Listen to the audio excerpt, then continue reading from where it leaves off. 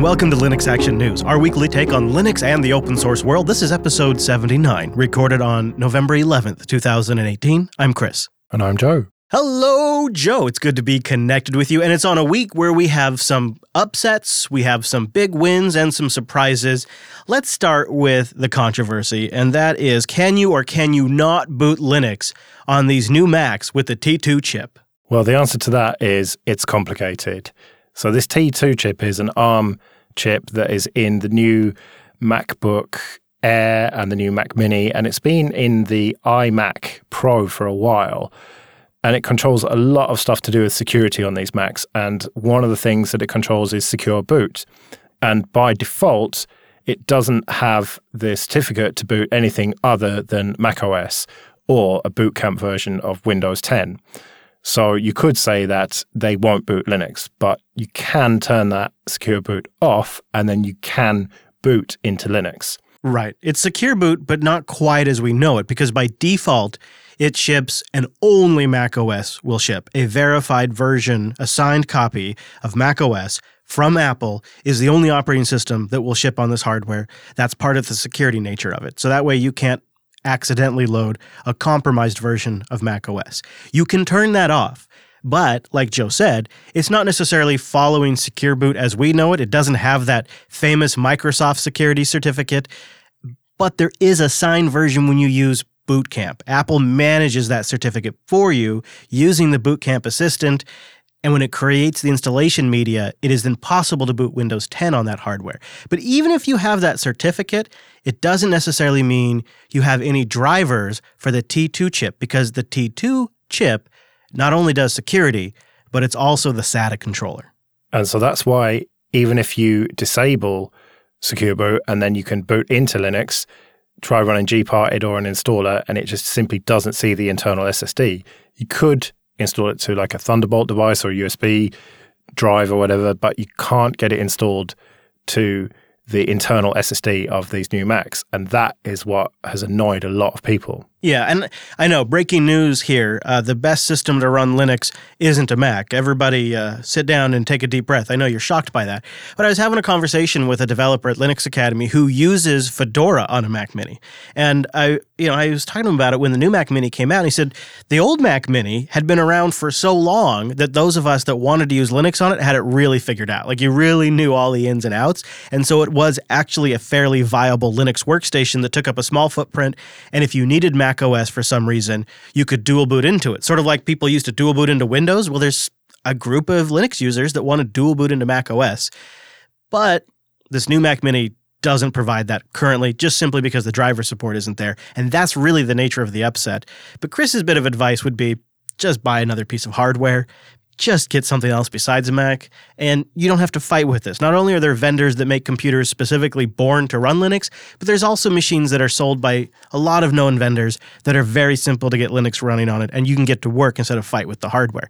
Maybe down the road, Apple will acknowledge this need by developers, and they'll create a signed version of the bootloader for Linux or something that the open source community can use. It's kind of confusing what they could actually do that could be scalable, but maybe there's some action they could take. But until Apple makes that effort, I wouldn't really vote with my wallet when it comes to Apple hardware.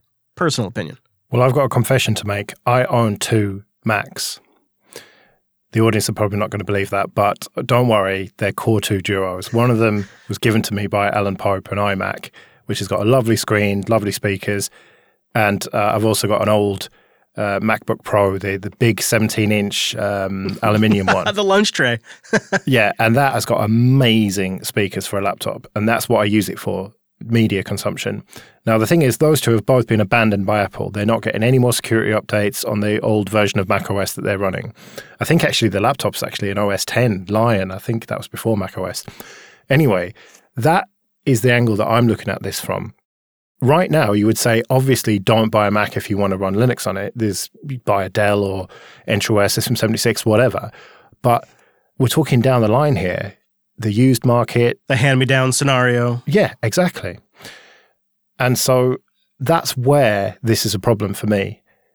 If you can't install Linux on it now, then you might not be able to once it's been abandoned. And it's not going to be supported for that long. And this is very expensive hardware that is really good. You know, you can say whatever you want about Apple. Their hardware is generally really good and actually lasts quite a long time. And the Core 2 Duo machines that I've got are working absolutely fine running GNU/Linux. You know, proper good old-fashioned Linux.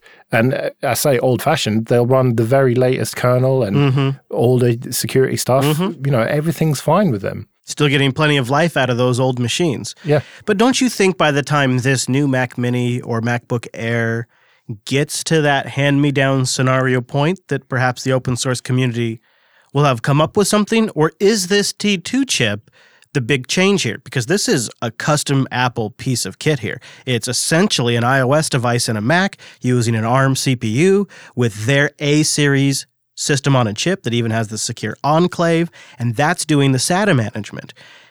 How could we ever have any potential of writing drivers for it? I mean, does this T2 change the game, you think? Maybe the hand-me-down scenario is gone now? That's what I'm worried about. But then never underestimate the open source community. Right. They are That's very very true. clever people. Yeah.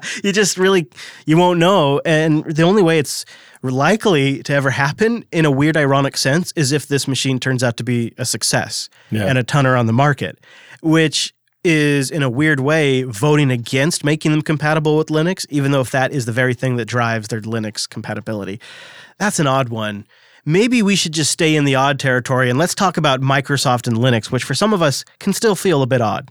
Yeah, so the Windows subsystem for Linux has received some new features in the Windows 10 October 2018 update, including one feature that I use in XFC all the time. I have right-click, open terminal here, and they've got it in Windows 10 now, open Linux shell here. In Explorer? Yeah.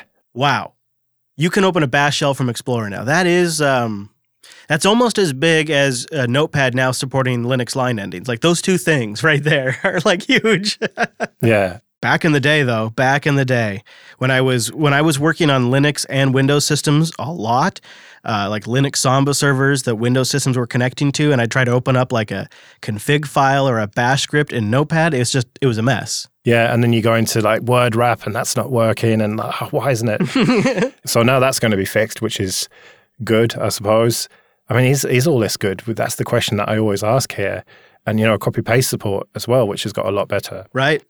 This one, too, even kind of outside of the Linux subsystem, but kind of still in the same category, is support for Chocolatey. Now, Chocolatey is sort of like Brew for Mac OS or app for Debian. And this was something I discovered when I did a Windows 10 Live in Windows 10 week challenge for Coder Radio like almost a year ago. And I just couldn't get anywhere without a package manager. I have really come to use a package manager as part of my workflow. I want something, it's just an apt away. And this is what Chocolatey brings to Windows 10. And Microsoft has teamed up with that community and the box starter config tool to make it easier to automate those setups and deployments of Windows machines that already have Chocolatey installed and ready to go up to date. That's pretty great because then if you're creating a standardized image for your IT department, you can now just include Chocolatey as part of that. Well, you say it's great, and I ask the question again, is this all good? The better the subsystem gets, the less reason there is to use proper Linux. It's still not proper Linux, though. And the closer and closer they get, the more tantalizing it is to get proper Linux, because you get in that uncanny valley that's more frustrating than anything else. When it's the command prompt on Windows and you have tools like ping and dir, it's like, oh, it's kind of like bash. This is adorable. But when you get really close, but you still can't have it all, I think that's going to encourage more people to try out desktop Linux than anything that Microsoft has done previously. But I look back at this whole history now of the Windows subsystem and the open sourcing of .NET Core and all of that has sort of accumulated to what we have today, and that seems to be that Linux is doing better than ever. All this has done is just drove more Linux users. It seems to have slowed Linux down in the least, and I imagine it'll just continue. You're such a glass half full, man, aren't you? No doubt you'll see the same thing here then, that Samsung have clarified what's going on with this Linux on DeX situation. Oh, I wish I could be, but I watched the video and they really kind of disappoint in this video. So the idea is so beautiful. It goes back to convergence that we all dreamed of when Canonical set off on that great journey one year. And now fast forward to 2018 and the idea is back, and this time it's being proposed by Samsung, but this time it's a little different. It's using a desktop environment that you can get installed on the Samsung phone that you can then launch the Linux environment from, which runs out of a container and is based on Ubuntu 16.04 as of right now. Well, Ubuntu 16.04 is a solid Linux distro, isn't it? Yep. I mean, 18.04 would be nice, and apparently they're working on that. But for now, I'd take 16.04, no problem. And if this is possible, it may be possible for the community to create their own install of 18.04 or even another distribution of Linux altogether. That's not what concerns me. What concerns me, and bear in mind it is early days, but what concerns me is the video they released is clearly doctored to make the system seem more performant. And the mistake that they made was they have the seconds indicator on in their desktop clock, and so you can just see where they sped the video up because the counter just starts flying. and it's done when applications are loading or large complex things are loading, and they speed up the time of the video to make it seem like the device is faster. And the concern I have is even with the video sped up, it seems barely fast enough. What, people speeding up videos to try and make a point? I know. That wouldn't happen this week, would it? No. But I spoke to some people at Canonical who actually saw this in the flesh this week, and they said it was actually really fast and they were really impressed with it. So I don't know if that video is maybe an earlier build of it or something, because apparently this is really, really good. I've not seen it firsthand, but I trust the people who've told me this. Well, remember, we were talking about this since the initial demo in 2017. So this is something they must have been working on for a while. So you would hope that if they've been sitting on it, it has been to refine it. And it absolutely seems like one of those, you'd have to see it to really judge it. And everybody has a different threshold for what speed means to them. However, if this thing could get you a basic desktop web browser that supported like extensions and all of the things that I come to expect from, say, a full Chrome or a full Firefox, and I could easily get to a terminal and a few of my other favorite Linux apps, it doesn't have to be a speed demon, because those are SOS type situations where I'm plugging my phone in and I am saving the situation by having access via my phone. They pitch it as a tool for developers to create applications. I can't help but see it as a sysadmin's lifeboat. Like, this is where you bring your emergency tool set. You can plug this thing in and get access and bring your infrastructure back up online. And if it's slightly slower than your Core i7 laptop, that's okay. What really impressed me, though, was the Galaxy Tab S4, because this is the Note 9 and the Tab S4. Right. The Note 9 needs an external screen, but the Galaxy Tab S4 doesn't. Good point. You can run this on the tablet screen itself, so it becomes a standalone device at that point. Now, that is pretty cool. I was really kind of thinking it more from the phone angle in the pocket. But that actually sounds pretty good since the screen's built in. I hadn't really given that much thought. I wonder how that will perform. It's almost makes me want to grab one just to try it, Joe. You know, like when you see that kind of stuff, you're like, is this going to be a flop? Is this really possible? You don't know until you use it. Maybe I'll get lucky and have an opportunity to put my hands on it, because it is tempting. We have wanted this for a very long time. And it could be an iPad Pro killer for some people. Yeah, well, I may or may not have been looking on eBay today, but no, too much, I'm afraid. I'm not spending 500 quid on it plus. Yeah, that doesn't surprise me. Yeah. Well, I'll keep an eye on it. And if the opportunity comes up, I will get my hands on it. Maybe I can get a review unit one of these days too, because I'd love to try it, because it could be great. It really could be great. And then you also have the advantage of having an Android tablet if you like to have things like Netflix and some of the other streaming apps or commercial applications that are easily available via the Play Store. So there's a nice balance there, potentially. What I'm really, really hoping is that some enterprising people will port this to other Android devices and it won't just be these two Samsung ones. I don't know how realistic that is, but again, I have a lot of faith in this hacking community, especially the Android community. Mm-hmm. Do you remember the very early stages of Canonical's phone effort was essentially getting Ubuntu running on top of an Android layer? Yeah, which I think they should have stuck with, but... That's what I was just going to say that. Imagine for a moment if a hardware-neutral vendor had created a really fast layer that ran on top of Android. And maybe back then the technology wasn't there because you maybe didn't have kernels new enough to support containers. And now instead of running it in a virtual environment, which is much more overhead, you can run it in a container, which is much more minimal and requires a lot less hardware, which means it's going to work a lot better on a mobile device. So maybe the tech just wasn't quite there yet, at least in widespread adoption. But you're right, Joe. What would make me probably 100 times more excited about this is if this was an open source project we were talking about that was going to be available for the Pixel phones, it was going to be available for the OnePlus phones, et cetera, et cetera. It being limited to Samsung devices honestly makes it less compelling to me because Samsung devices are not particularly compelling to me. I just don't like the Samsung software. I think Bixby can die in a fire. Those kinds of things make them non-compelling devices for me. So even though they're doing this, I'm just not super inclined to pick one up. The tablet might be the only kind of exception to that because that's kind of neat that it's on the same screen. But you know I'm following? Like if this was a project that was widely deployable on general hardware, 100 times more exciting. Well, that was kind of promised by Maru OS, and I remember being very excited about that. That was Debian with XFCE in a container running on top of Android on a couple of Nexus devices, but I haven't heard anything for months about that. And I looked into it, and yeah, there's not been any new releases for months and months and months on that one, which is a real shame because I thought that had real promise. Without having Samsung and their proprietary stranglehold on it, this was all open source. So I really hope that Maru OS springs back into life soon, maybe inspired by this. But until then, I suppose we'll have to rely on Samsung. Yeah, I guess I couldn't have said it better myself. Well, how about something that's available to just about every Android user that's on Linux?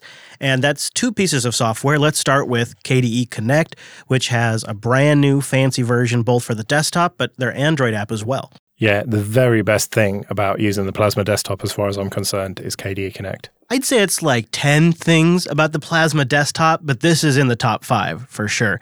It really kind of bridges the gap and is a type of convergence that is just about enough for me. And it allows me to manage the notifications from both devices, control playback, even share the clipboard, which is one of the most functional capabilities that I find. And in a pinch, I'll also use my phone as a remote mouse.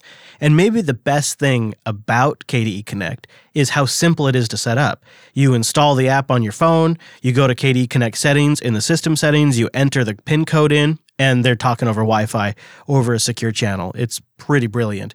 And they're upping their game with this next release, and they are dropping support for older versions, 4.0 and older of Android, to gain some functionality, to gain some security. It does mean sort of closing the door on about 400 users of the software, but that's the kind of decision that projects like this need to make from time to time, and they based it on data, and I think it's a fair one for the wider user base. Yeah, it is a shame, but in order to target Android 8 and above in the Play Store, they had to make this decision. And, I was kind of wrestling with it myself, whether it was a good idea.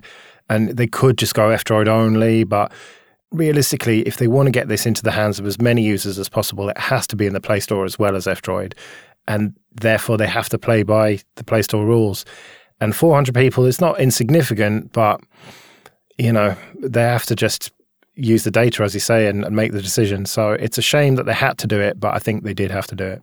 One of the new features is the run command now supports triggering commands using the KDE Connect URL syntax, which is really useful for integration, say, with NFC tags around your place. So maybe in your office, you could have an area where your phone registers an NFC tag and then it triggers an action on your computer.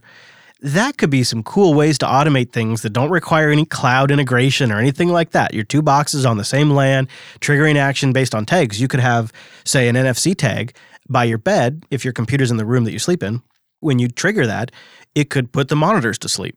And there's a lot of ways you can actually kick off scripts in KDE using that URL structure. So I would have to try around and build something, but it really has my mind churning on the possibilities. That's going to be a great feature. Well, the biggest feature for me is you can now send files to Pantheon files. I'm not really interested in that, but you can send them to Thunar. Yes. And really the GNOME users aren't left out. There is also GS Connect, which saw a new release. Yeah, and this is using the KDE Connect app on the phone, but it's using a GTK front end on the computer, so it's properly integrated with GNOME. And with this new release, they rewrote it to better conform to GNOME's design guidelines. So it looks nice, it works good in high DPI, and supports accessibility features now too. But isn't this the beauty of open source, that you can have one app on the phone that works for both of them? You wouldn't get that with Samsung, would you? Yeah, really back to the Samsung point, right? This is why this is a way more exciting project, is it's universally available to all of us, and there's even availability for people that don't use the KDE desktop. Or you Fedora users, you just got a treat in this new release. There's improvements to PackageKit support, especially for Fedora users, which was a fix that was submitted by a single contributor to the project, and now it's rolled up in here. And that kind of stuff is, to me, a lot more excited than, say, the Samsung DeX. I do kind of want to see both work, though, so there's room for both. And I may end up being a user of both one day. But it's nice to see both GS Connect and KDE Connect getting these updates. One of the cooler projects out there for desktop integration, at least for the phones that we have today. But what about the phones that we're going to have tomorrow? Or will that be the next day? Or will it be next week or next year? Who knows with the Librem 5, eh? Yes. We have an update. And they're trying to set a tone in the post when they start by running down the recent hurricanes and typhoons that have delayed production. So they're kind of, setting the table here. And it looks like things are slightly behind schedule. Now, they have verified a lot of the individual hardware components. There's still some that are missing. But as we record right now, Purism CTO Nicole Ferber writes that she's a little reluctant to commit exactly on timetables. What she does know at this point is the PCB fabrication here in the USA will take 11 business days. They have to make 300 of those boards, which are complex, and there's 160 different parts and more than 500 components in total per board. And that just means it takes some time, even with the amazing machines they have to put them all together. And that's the minimum driver of the timetable. Then you have the testing. It'll probably take another week or so until they can give the green light for PCB fabrication to fully begin and complete production. About 2 weeks for them to then be built, and another week for production, then assembly, and then testing, and then shipping. And that puts it right into the holidays. So there's a lot of moving parts, but their bestest effort is to try to get all of the backers their new toys before the end of the year. Yeah, this is just a development kit still. This isn't the final thing, which they'd originally promised first quarter. I think they'd even said January of 2019, so it has slipped massively. They'd originally planned to ship these development kits in the summer, so they're, basically 5-6 months behind. And, this got me thinking, you've done contracting before, I've done contracting before, and one trick that I learned very early on was to always tell the client that it was going to take about twice as long as you thought it was going to take.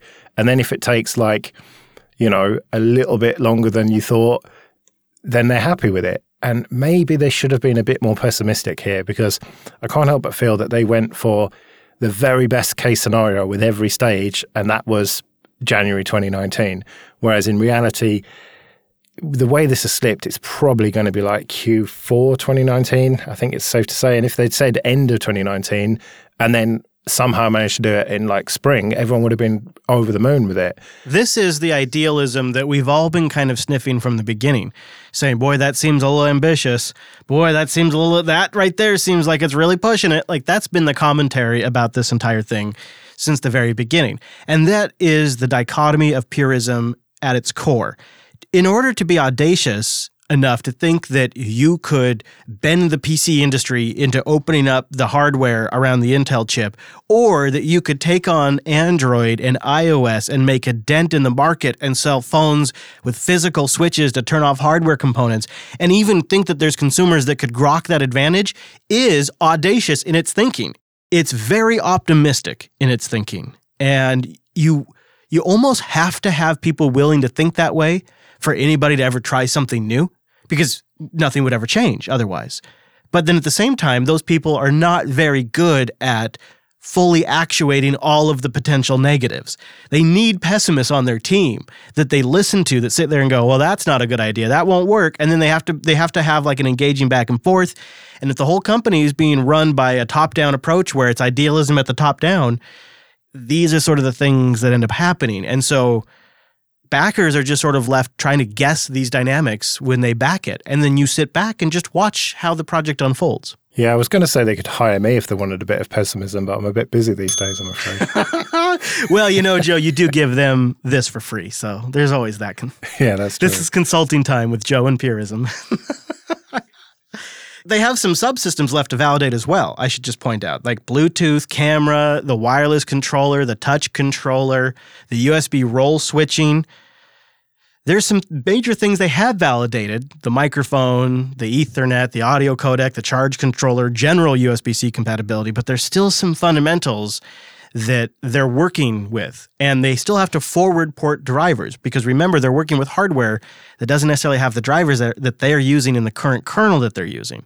So there's a lot at play here besides just the manufacturing of the dev kits. Yeah, there's so many moving parts here, and who knew that making a phone, especially a phone that was trying to be as free as it possibly could be, would be difficult. Well, I think we told them that, didn't we, a year ago when we first heard about this? It's like they're not attending our consulting meetings, Joe. Yeah.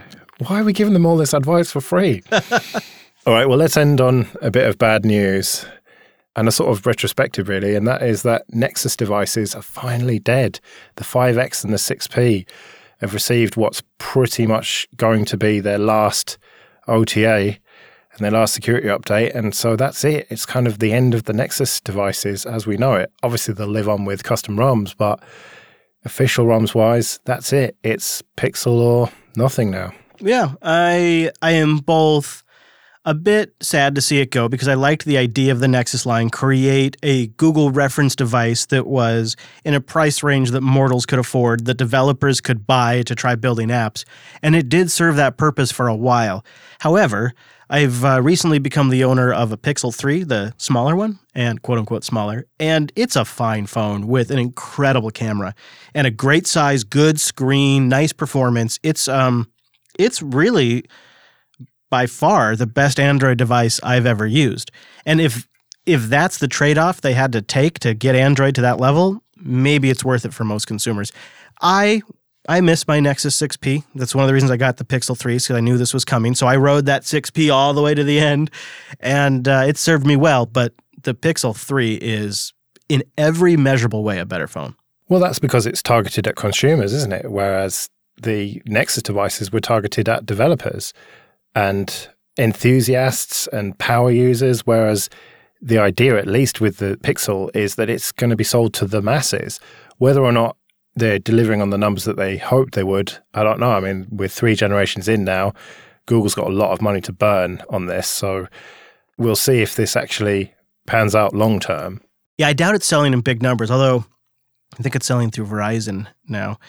I kind of see a different take. I mean, we don't have to make this about the Pixel, but just a quick aside, I see it more as an Android phone for iPhone potential users, because it's sort of all neat and tidy. It's taken care of.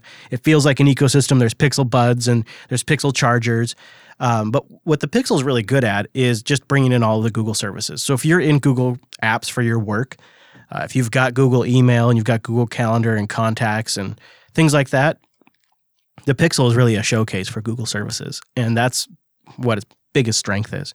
And the Nexus line didn't quite get there, didn't quite close the gap. Going forward, this just means that your Nexus device will keep working as it is, but you won't be getting any kind of security updates or critical vulnerabilities of any kind fixed from Google directly. However, there are often community ROMs out there that will extend the life of your phone for a couple of more years at least. So this is a great opportunity now that Google's no longer supporting you. If you still think your Nexus 5X or 6P is a viable device, this is a great time. This is the perfect time to jump into the ROM community. Start slow and learn and get more life out of your phone, just like Joe's getting more life out of those old Macs. Yeah. My advice to you with your 6P is download.lineage.org/angler, and you can have a ROM today, as people listening to this, brand new nightly that will be totally up to date with security updates and everything. Nice. And so it'll be, as you say, a year or two probably before it gets abandoned by Lineage. And by that point, the battery will be totally shot and you'll probably dropped it and stuff. But I mean, even my Nexus 4 is getting security updates even now, and that phone is years and years old. So it might even be more than a couple of years from now. Yeah, this is like I said, it's the perfect time. Like, what do I have to lose? I've got the Pixel phone, so if I brick the phone, I'm fine, and likely it'll go just fine. So it's just a great opportunity. So I will do that, because I also know that if I get stuck, I'm just going to telegram you, Joe, it's not working. All right. Well, there's many, many more things developing every single week. There's something going on. There's a lot out there, and you can get a digest of it right here every single week. Go to linuxactionnews.com/subscribe for all the ways to get new episodes. And linuxactionnews.com/contact for ways to get in touch. We'll be back next Monday with our weekly take on the latest Linux and open source news. I am at Chris LAS. I'm at Joe Ressington. Thank you for joining us, and we will see you next week. See you later.